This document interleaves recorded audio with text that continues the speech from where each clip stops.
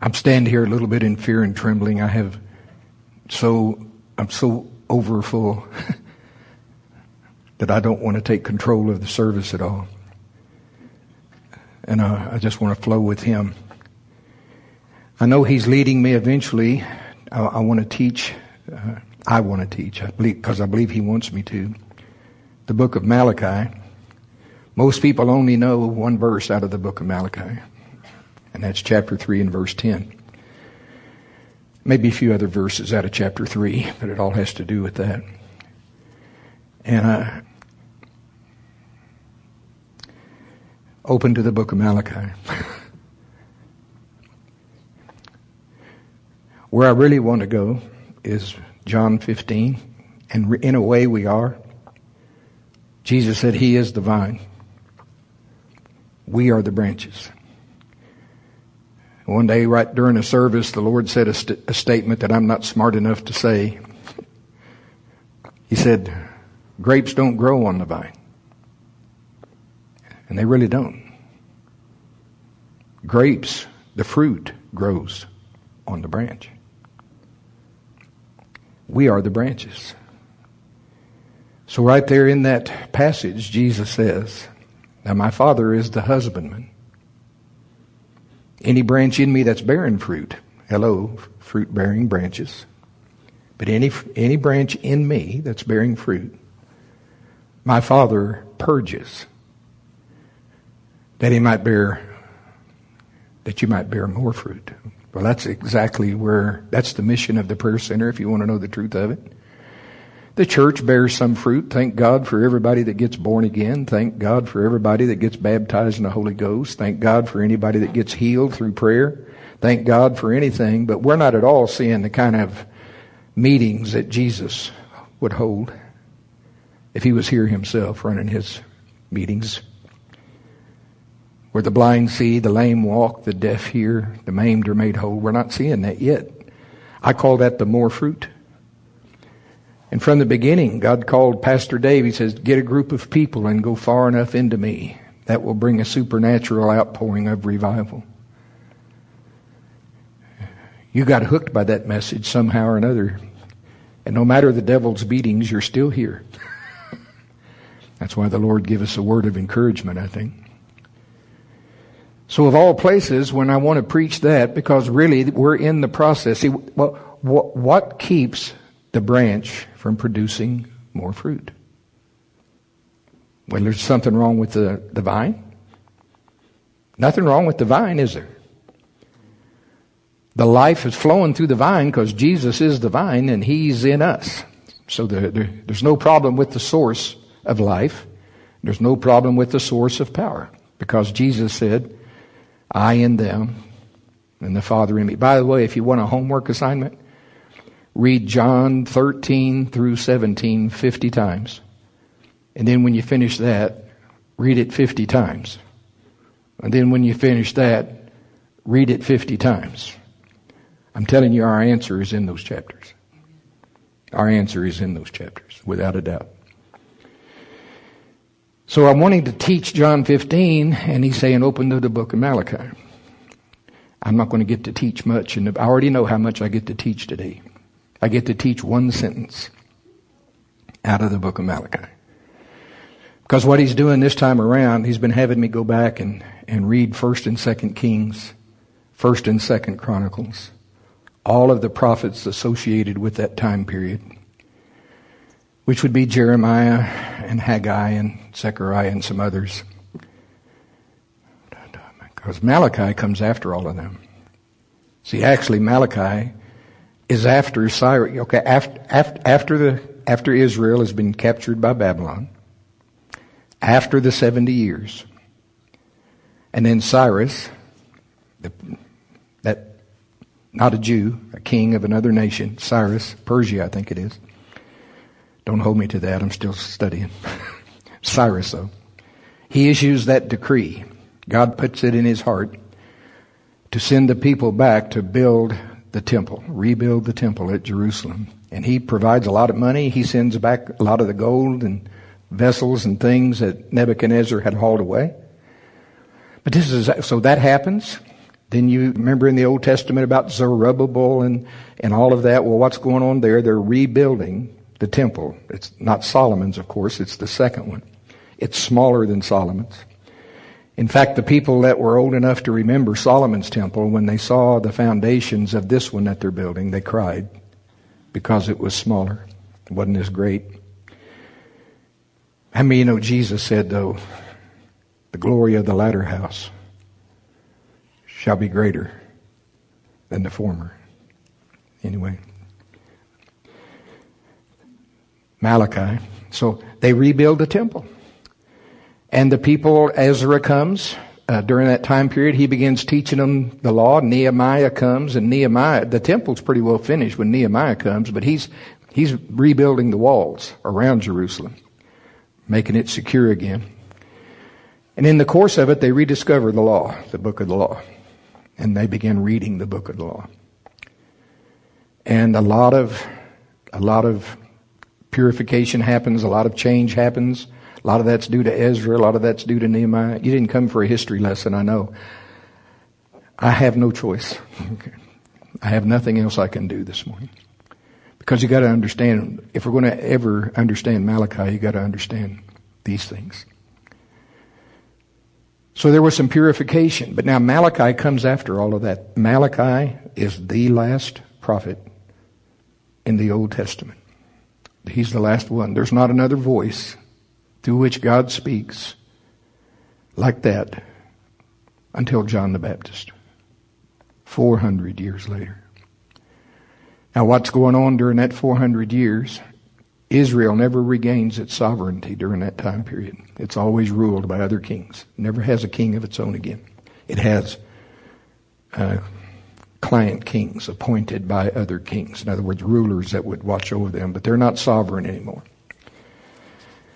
Now here's the reason that Malachi is so important. Malachi was their last chance. Because now here's the amazing thing that I'm finding out. I didn't know all of this until the season. So get this. I did not know the depth to which Israel had fallen prior to Nebuchadnezzar capturing them. We're going to look at just a little bit of it today. I did not realize the depth to which Israel had fallen. Now, as I'm seeing it, the only amazing thing is the long suffering and mercy of God. That He held out His grace to them as long as He did. It's way worse than I ever thought it was. You would think after your nation has been judged and you've been captured by a foreign king and you've been in bondage for 70 years and then God graciously speaks to one of those kings and sends you back and you get to rebuild your temple and He sends another man to rebuild the walls. You would think people would worship God. But the book of Malachi is written, he begins speaking roughly, now again, I'll have better details later on, roughly 60 to 70 years after the temple is rebuilt.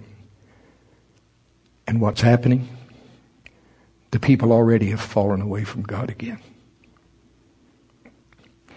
He's not going to let me teach. I haven't even read a verse yet, have I? Out of Malachi.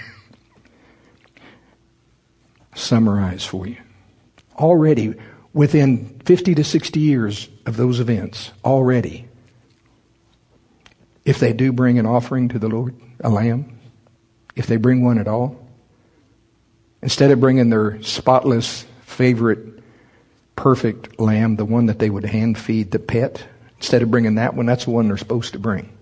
The one you love, the best one. Why? Because God was given His best. Anyway.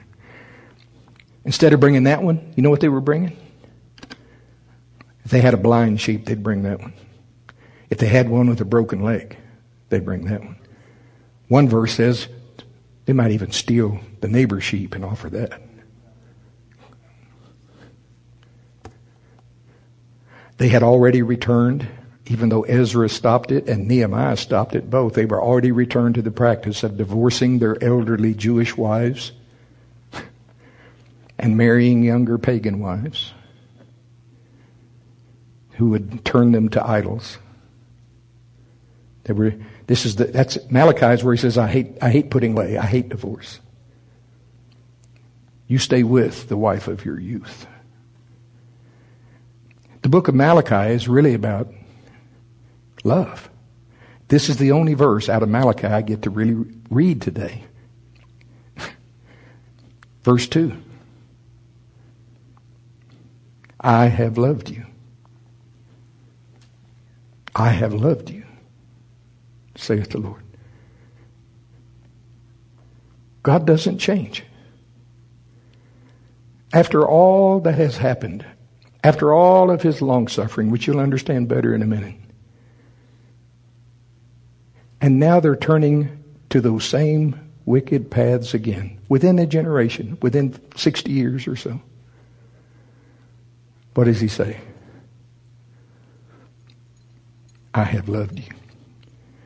You want to see the seed? The Lord showed me now. I know the seed that caused the destruction of Israel.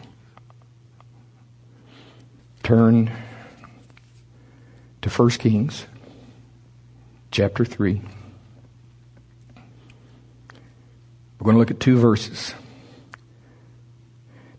Now see, here in Malachi, which is a long time after Solomon, where we're looking now is during Solomon's lifetime.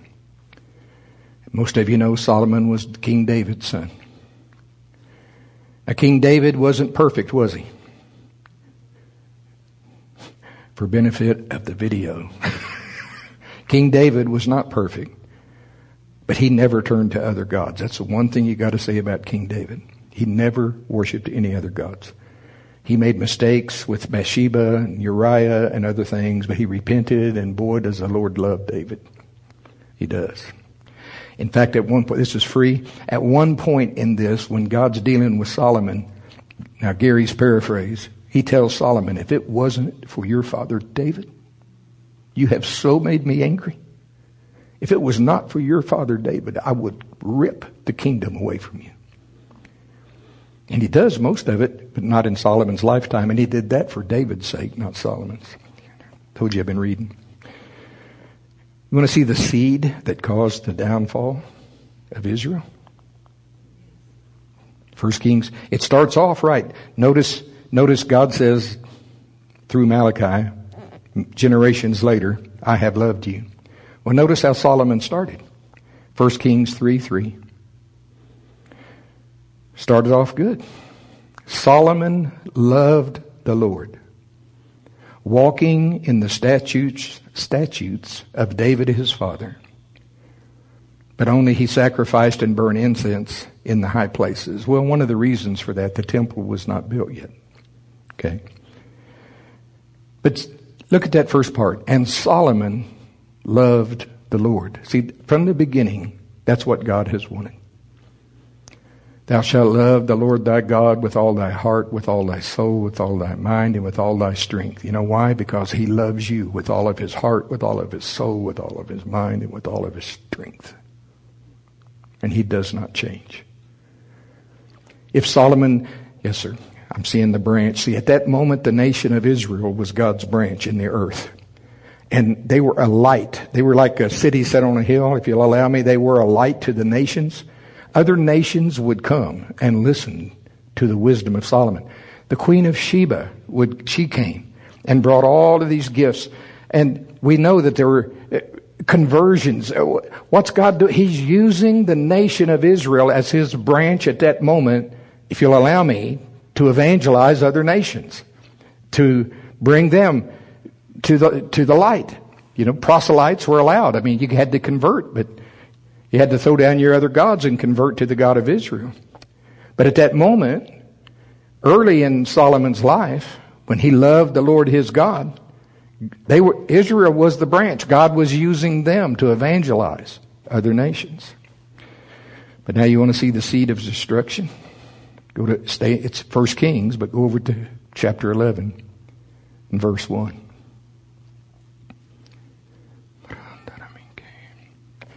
In fact, I'm going to go there because I want to read a little bit more beyond there. 1 Kings. Sorry. The way things go anymore, you know how it used to be, I had everything planned out, but those days are over. 1 Kings 11:1. He started out, I want to read it again, Solomon loved the Lord. Notice the first word, but King Solomon loved many strange women, together with the daughter of Pharaoh. Now notice, women of the Moabites, Ammonites, Edomites, Zidonians, and Hittites, of the nations concerning which the Lord said unto the children of Israel, you shall not go into them, neither shall they come into you. Why? It's not racism at all. It's got nothing to do with race. It's got to do with foreign gods. For surely they will turn away your heart after their gods. See, God plainly commanded them, and that includes the king. Don't marry women from these foreign nations. And don't let them marry your sons. Did Solomon know that? Solomon disobeyed. And I'm telling you right now, you'll see it eventually if I get to teach on this much. There is your seed of the destruction of the nation of Israel. Because exactly what God said would happen, happened. And Solomon started it. These wives, I'll have this better for you later. I'll just summarize now. These wives, 300 of them, the Bible says. There's 300 wives, I believe 700 concubines. Solomon was a busy man, okay. They turned his heart to other gods, and he actually began building temples to their foreign gods in Israel. Solomon, before this is over, he actually built a temple in Israel to Molech. Do you remember Molech? Molech was the one where they would sacrifice their children. It was a metal bronze statue thing that hollow inside. You could build a fire, get that thing glowing red hot, and it had its arms out like in front of it like this, and that's where you'd lay the baby. And when you laid the baby, when you'd hand it to the priest, when the priest took your baby and put it in the arms of Molech, right at that moment the trumpets would blast. You know why? To drown out the screams of the baby. Solomon built one of those. Solomon. Because he disobeyed the direct command of God, he let his love go from pure love to God. He began loving something God said, don't love that. Addiction is always an appetite God never intended for you to have. Bad addictions. I like a prayer addiction. I like to be addicted to prayer. I like to be addicted to worship. I am addicted to the Word. I can't live without it. I just can't live. I'm telling you right now. But see, the enemy's always trying to get you addicted an addiction, a bad one, is an appetite that's in you now that God never intended for you to have. But now you've got to feed it. And that's what happened. And without getting vulgar, intimate times between Solomon and those wives, during those times of intimacy where emotions run, they would work on him and talk to him and sweetie pie him. And won't you do this for me? This is something I love. It's from the country where I'm from, you know. And he actually built a temple to Molech on a hill that faces the temple. It's like in your face, God. Can you imagine where you could stand on the porch of God's temple and look across the valley and see babies being offered to Molech? It gets worse than that. Now, 1 Kings, 2 Kings, 1 Chronicles, 2 Chronicles. The nation became divided right after Solomon. And there were 10 tribes in the north, 2 tribes in the south. The northern kingdom never had a good king, ever. Not one. They didn't have a good king. All of their kings were evil. Judah, the southern kingdom, would have a good king and a bad king, and then maybe a good king and then 2 or 3 bad kings. And then maybe a good king, and then 2 or 3 more bad kings. Josiah was one of the very last good kings. Now we're just going to look at one little, the only reason I'm doing this is all prequel to Malachi. You got to understand how bad it got. So give me a second here now. Hallelujah. Go to 2 Kings, chapter 23. And I don't normally do this. I'm not a big fan of any translation of the Bible, to be honest with you, except the King James and the Amplified. But I am going to read this one out of the New Living Testament. And the reason is I've already gone through it and made sure there's no major errors in it. But this translation speaks to us in the language that we speak now. I've already been through it. There's nothing in here that's going to take you astray. Okay, make sure. But you'll get it when I read it out of this. So King Josiah, when he comes on the scene, we're going to read several verses here. So then the king summoned all the elders of Judah and Jerusalem. And the king went to the temple of the Lord with all the people of Judah and Jerusalem, along with the priests and the prophets, all the people from the least to the greatest. There the king read to them the entire book of the covenant that had been found in the Lord's temple. The king took his place of authority beside the pillar. Thank God. And renewed the covenant in the Lord's presence. He pledged to obey the Lord by keeping all of his commands. See, this is repentance. This is a type and a shadow. If you've strayed from the Lord, he will receive repentance. You got to go back to the covenant. Go back. Thank God we have a better covenant established on better promises, but you've got to go back to the covenant. What is that? John, it's everything that Jesus said, but I'm saying today, John 13, 14, 15, 16, 17. Oh my. Anyway. Read, Gary, read. Verse 3 again. The king took his place of authority beside the pillar and renewed the covenant in the Lord's presence. He pledged to obey the Lord by keeping all of his commands, laws, and decrees with all of his heart and soul. In this way, he confirmed all the terms of the covenant that were written in the scroll. And all of the people pledged themselves to the covenant. Then the king instructed Hilkiah, the high priest, and the priest of the second rank, and the temple gatekeepers, now notice this, to remove from the Lord's temple all of the things I'm about to read had been placed inside the temple of the Lord. He instructed them to remove from the Lord's temple, remove these things out of the temple, meaning these were in there because of the wickedness preceding. All of the articles that were used to worship Baal, or maybe Baal, I don't know how you, B-A-A-L. That goes. That's the showdown with Elijah on Mount Carmel. Remember there was 450 prophets of Baal?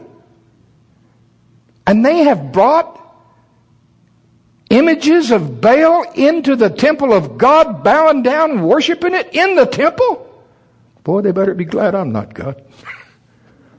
That's what I'm saying. I'm going, what? What? Asherah, that god there, goddess, goes by many names. It has to do with worshiping. Some places she's called the Queen of Heaven. It's a lot of things. That's what's important. There was worship of that goddess, which is from a pagan land, going on in the temple. How far had Israel fallen? God says, I have loved you. After all of this, God says, I have loved you. God doesn't change. So they were worshiping Baal, Asherah, and all the powers of the heavens. That gets more accurate description a little further down. The king had all these things burned outside Jerusalem on the terraces of the Kidron Valley. Kidron Valley was that's where you took the trash. Burned it. And he carried the ashes away to Bethel. He did away with the idolatrous priests who had been appointed by the previous kings of Judah. Now, type and shadow, false teachers, false prophets. All of these idolatrous priests who had been appointed by the previous kings of Judah. Why did he take them away? For they had offered sacrifices at the pagan shrines throughout Judah and even in the vicinity of Jerusalem. They had also offered sacrifices to Baal. Now notice, and to the sun. What major country worshipped the sun, Ra? Egypt. Did you notice Solomon's first wife that he took was from Egypt?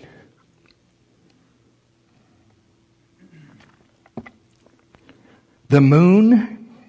Did you know that God called Abram out of Ur of the Chaldees? And the Chaldeans worshiped the moon. The constellations. Now that's the powers of heaven. Constellations and all the powers of heaven. You look up constellations, it's plainly the zodiac. It's a horoscope. They had brought that kind of worship. We're not going to live by God's direction now. We're going to live by the stars. A lot of Christians still see all of these things. I hope you're thinking beyond this reading. This is all a type and a shadow. When it says God says, even if you're bearing fruit, the Father is going to prune you so you can bear more fruit.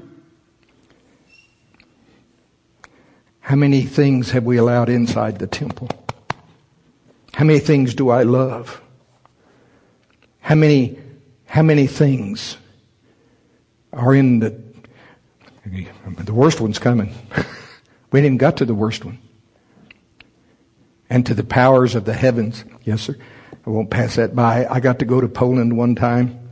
I thank God that I did, and I got to go into a church that was when Columbus sailed the ocean blue in 1492. That church had already been standing for 400 years. It's a cathedral, and I got to go inside of it, and massive the amounts of gold and silver and ivory and everything that was in there, and they had this very impressive statue thingy in the front.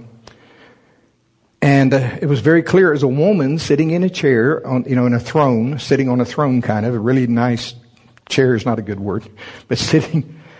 And behind her is a male and a slightly shorter male. Both of them had crowns, but they were placing a larger crown on her head. And what in the world is this? So I asked somebody, that knew. I said, oh, that is God the Father and God the Son crowning Mary as the Queen of Heaven. Now, if you want to know the truth of it, that form of worship goes all the way back to Egypt and before. I'm not going to teach on that today. But that's not worship of the true God. Trust me, Mary has not been crowned Queen of Heaven. Jesus is Lord of all. Okay. What was I saying? Okay. I warned you. I'm a mess, but I'm not a mess. Verse 6. The king removed the Asherah pole. Where did he remove it from? From the Lord's temple. Now that Asherah pole, again, that goddess Asherah goes by many names. Astarte is one of them, and I'll have the rest of them when I get to teach on it, really. What do you reckon that pole was? It's a phallic symbol. Got to do with fertility. And they're worshiping that. Bound down to a phallic symbol in the temple of God. And God says, I have loved you. So they took that pole outside Jerusalem, out of the temple, took it outside Jerusalem to the Kidron Valley where he burned it. Then he ground the ashes of the pole to dust and threw the dust over the graves of the people.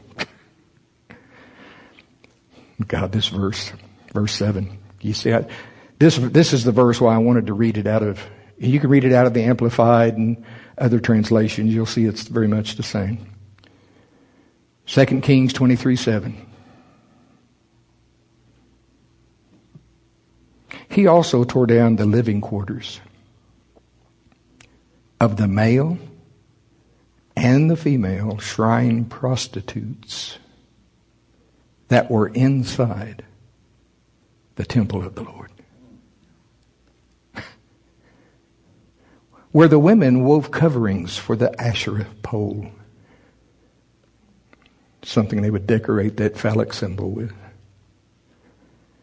I'm going to read that again. He tore down the living quarters. They lived there. Of the male and the female shrine prostitutes that were inside the temple of the Lord. Now, I'm just going to tell you, if you ever saw a type and shadow in your life,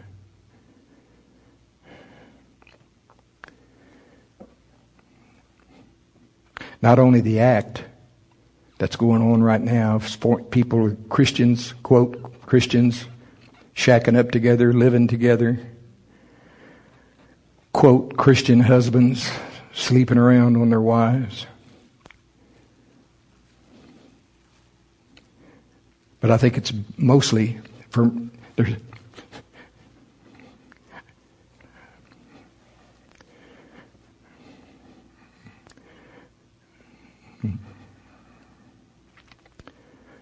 pornography. So much going on. I read articles with different percentages, but I've read them that's pretty bad. 60 to 70% of Christian males admit they're addicted to pornography. Now, when that's going on, this is the type and shadow of prostitution going on inside the house of the Lord. Because Jesus said you're guilty if you even if you don't commit the act, you're guilty. I had no idea. I don't know how I didn't know this until this recent spell leading up to trying to teach Malachi. How far Israel had fallen. But you know why he's showing me that? It's not just for historical. It's because this is the kind of pruning God's got to do in the church. Our temples have got to be cleansed. It's no point pointing at them. The point is Dave has got it so right. He said when you start praying in the Holy Ghost is going to shine the light in the attic. And when you first start, you feel worse than when you began because you start feeling, but what's happening? He starts exposing the dirt that's already there, and your tendency is to go, look at all the dirt this light brought. No, the light didn't bring the dirt. The light's exposing the dirt. We got to do like King Josiah and shovel it all out. What do I love in me that I love more than him? Solomon started off right. He loved God, and as long as he loved God, put God first and served God, Israel was a light to the nations. But Solomon wound up loving something else that caused him to directly violate a command of the Lord. And I'm telling you, Solomon himself brought all this. He's the one. You don't need to go look back any farther. He's the one that sowed the seed for the destruction of the nation. Good kings would come and there'd be reforms. Hezekiah was one. Asa was one. There's others. But boy, there were wicked kings. There was a wicked king named Manasseh. He offered his own son. 2 of them, actually, if I remember right. One of them he offered on the wall. That's so all the people could watch as this king sacrificed his son to a foreign god.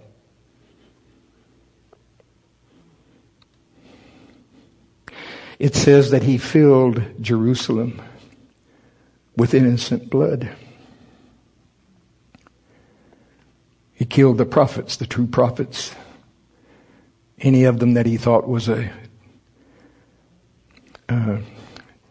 that would stop what he wanted to worship or stop what he wanted to do. The way the Bible says it, he filled Jerusalem with innocent blood. And then later on, now he repented. Manasseh did. He repented. And even after all that he did, God showed him mercy. And the judgment he was going to bring on him, he spared him. He says, no, I'll do it in the next generation after you. God is love. Even as evil as Manasseh, what he did. But later on, you'll read, and I'll have all this together later. Later on, you'll find out, yeah, God had mercy on him, but God would not forgive the sin of filling Jerusalem with innocent blood. Said God wouldn't forgive that. Well, dear God, if there's ever been a nation that's filled its borders with innocent blood, it's this one. The blood of 60 to 70 million babies. Dear God, if God ever judged Israel for offering their children to the god Molech, how much more do we deserve, this nation deserve judgment? But see, God is raising up a remnant because in the same way, his first word to them, this is after all of that. This is after the 70 years in Babylon. This is after they've come back. This is after they've rebuilt the second temple. And within 50, 60, 70 years, I'll have it exactly for you later, within a generation or so, they're already reverting back to doing these same things again. I'll just bring the Lord a blind sheep. It doesn't matter. If I go at all. I know what you said, Lord, but look how hot that pagan girl is. I'm going to get rid of my wife and I'm going to marry her. Same stuff. The same things that brought judgment before.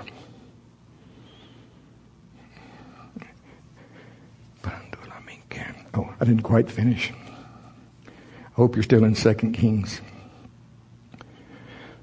Let's read verse 8, 2 Kings 23:8. Josiah brought to Jerusalem all the priests who were living in other towns of Judah. He also defiled the pagan shrines where they had offered sacrifices all the way from Geba to Beersheba. He destroyed the shrines at the entrance to the gate of Joshua, the governor of Jerusalem. This gate was located to the left of the city gate as one enters the city. The priests who had served at the pagan shrines were not allowed to serve at the Lord's altar, thank God. But they were allowed to eat unleavened bread with the other priests. Now get this. Then the king defiled the altar of Topeth in the valley of Ben Hinnom, so no one could ever again use it to sacrifice a son or daughter in the fire as an offering to Molech.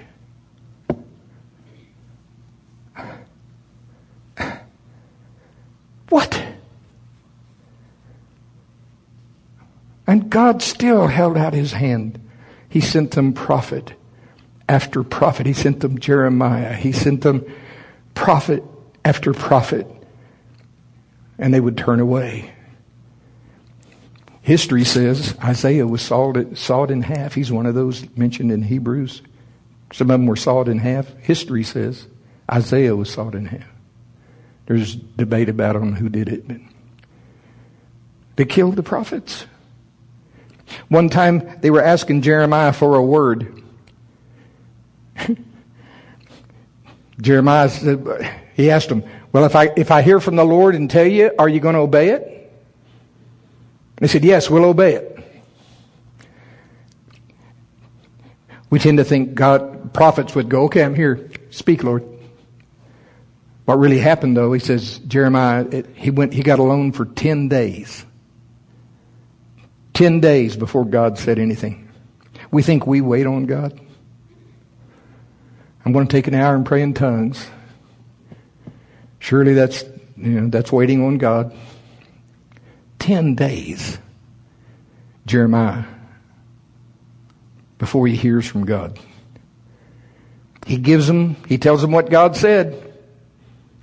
Guess what? It wasn't what they wanted to hear. So they disobeyed it, arrested Jeremiah, and took him with them. People don't learn. All of them died there, by the way, except Jeremiah. Now, why is the Lord doing this? Okay, John 15.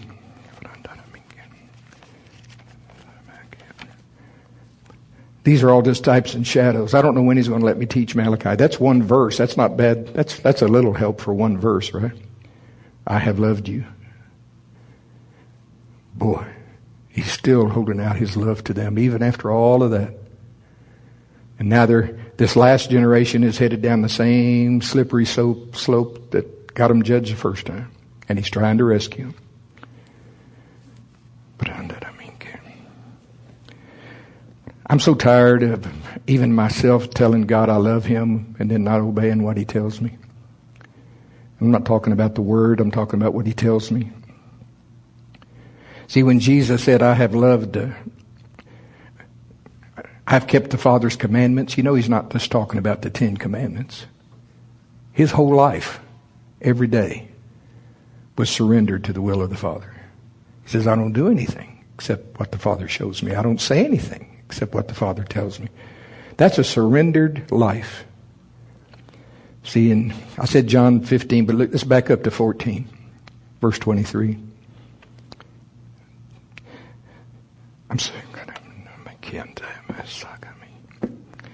Jesus answered and said unto him, if a man love me. See, what's the question? Jesus is answering the question. Verse 22. Judas said unto him, not Iscariot, Lord, how is it that thou wilt manifest thyself unto us and not unto the world? Is not a revival a manifestation of Jesus? Is that not exactly what we're after? Manifestation of Jesus? So he can do the same works through us that he's always done? Here's the answer. If a man love me, he will keep my words. In other words, he'll do what I say. And my Father will love him, and we will come unto him and make our abode with him. He that loveth me not keepeth not my sayings. And the word which you hear is not mine, but the Father's which sent me. I'm so tired of... I may not be as nice in the future. I haven't been all that nice in the past. Trying to deal with young people that are living together, not married. God knows our heart, because they're trying to imply he knows we love him. And my answer now is going to be, no, you don't. No, you don't. You love some Jesus you've made up in your own mind. That's not the real Jesus. You're worshiping, you've got an idol set up in your temple. That's not Jesus. It said if you love him, you'll keep his commandments. You'll do what he says. Well, he knows our heart. Yeah, he knows you're in rebellion. He knows you love your sin more than you love him. Same way Solomon loved women more than he loved the Word of God. Gary, what did you have for breakfast? I haven't yet.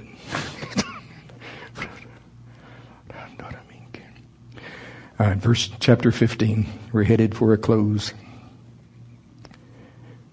I am the true vine. My Father is the husbandman. Every branch in me that beareth not fruit, he taketh away. And every branch that beareth fruit, he purges it, he prunes it. That it may, why? That it may bring forth more fruit. Now you are clean, that same word purged, through the word which I have spoken unto you. Abide in me and I in you. I'm going to say it different. Live in me so I can live in you. As the branch cannot bear fruit of itself, except it abide in the vine, no more can you except you abide in me. I am the vine. You are the branches. He that abideth in me and I in him, the same bringeth forth much fruit. For without me you can do nothing. If a man abide not in me, he is cast forth as a branch and is withered. Men gather them and cast them into the fire, and they are burned. If you abide in me, now notice, and my words abide in you. If a man love me, he will keep my words. If you abide in me, and my words abide in you. If a man love me, he will keep my words. If you abide in me, and my words abide in you, you shall ask what you will, and it shall be done unto you. And that's the life of Jesus. He was completely surrendered to the Father. Completely surrendered. The Father's words lived in him. Whatever the Father said, that's what he did. That's why whatever Jesus asked, it was done. That's why Jesus could say, if you've seen me, you've seen the Father. We should be able to say to the world, if you've seen us, you've seen Jesus. Isn't that right? Isn't that what he's saying? Same life in every branch produces fruit. Now verse 6.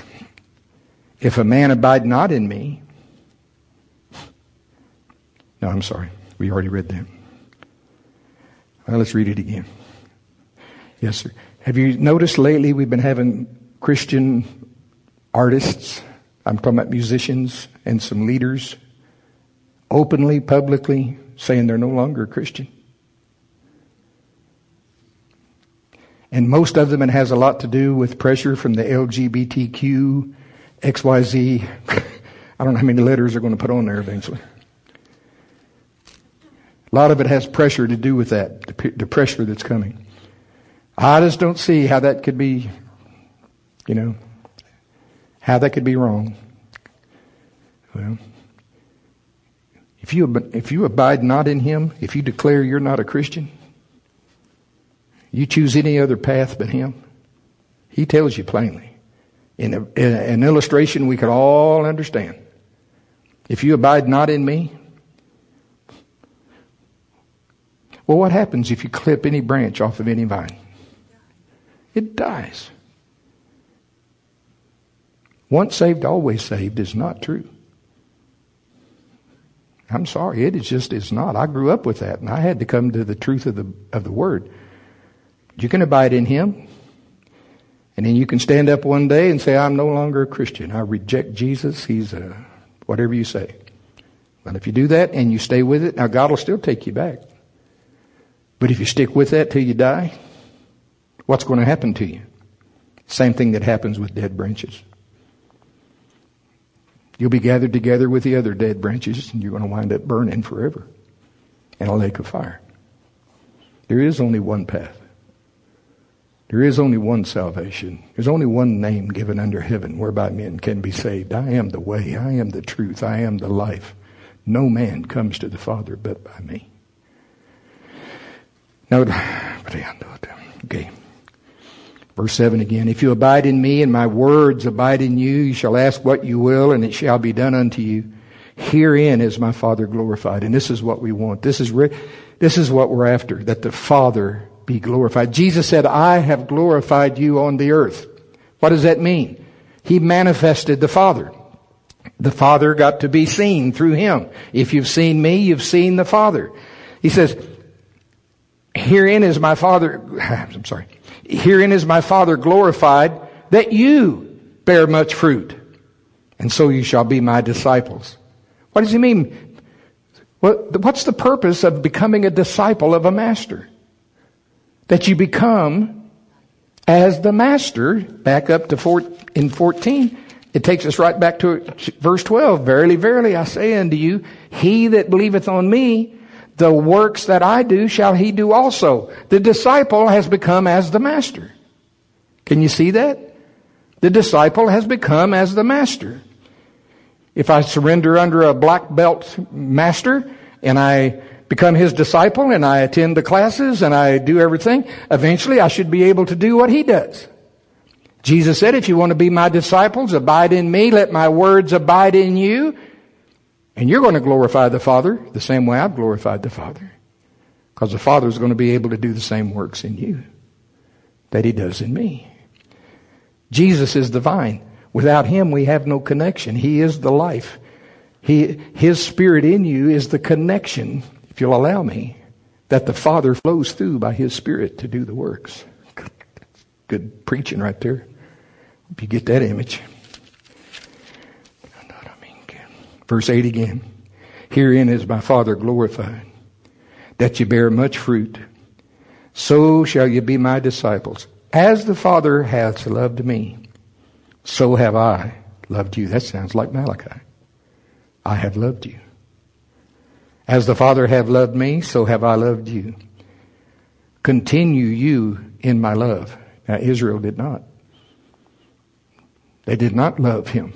They did not continue in his love, and they wound up being destroyed. But verse 10, if, big if you keep my commandments, you shall abide in my love, even as I have kept my Father's commandments and abide in his love. We could go on and on. Homework assignment. Read John 13 through 17 50 times. When you get through with that, read it 50 times. When you get through with that, read it 50 times. And all the while praying softly in the Holy Ghost. We'll see you in 30 minutes.